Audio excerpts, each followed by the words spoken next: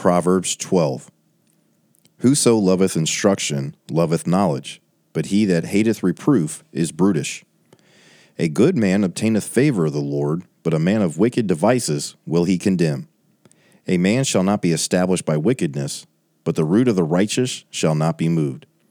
A virtuous woman is a crown to her husband, but she that maketh ashamed is as rottenness in his bones. The thoughts of the righteous are right, but the counsels of the wicked are deceit.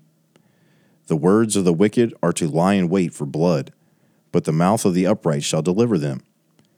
The wicked are overthrown, and are not, but the house of the righteous shall stand. A man shall be commended according to his wisdom, but he that is of a perverse heart shall be despised. He that is despised and hath a servant is better than he that honoureth himself and lacketh bread. A righteous man regardeth the life of his beast, but the tender mercies of the wicked are cruel. He that tilleth his land shall be satisfied with bread, but he that followeth vain persons is void of understanding.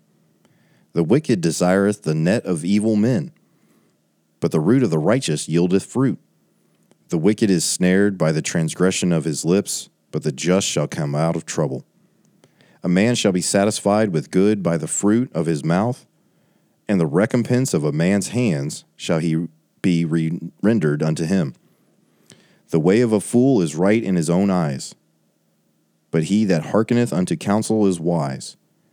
A fool's wrath is presently known, but a prudent man covereth shame. He that speaketh truth showeth forth righteousness, but a false witness deceit. There is that speaketh like the piercings of sword, but the tongue of the wise is health. The lip of truth shall be established forever, but a lying tongue is but for a moment. Deceit is in the heart of them that imagine evil, but to the counselors of peace is joy. There shall no evil happen to the just, but the wicked shall be filled with mischief. Lying lips are an abomination to the Lord, but they that deal truly are his delight. A prudent man concealeth knowledge, but the heart of the fools proclaimeth foolishness. The hand of the diligent shall bear rule, but the slothful shall be under tribute.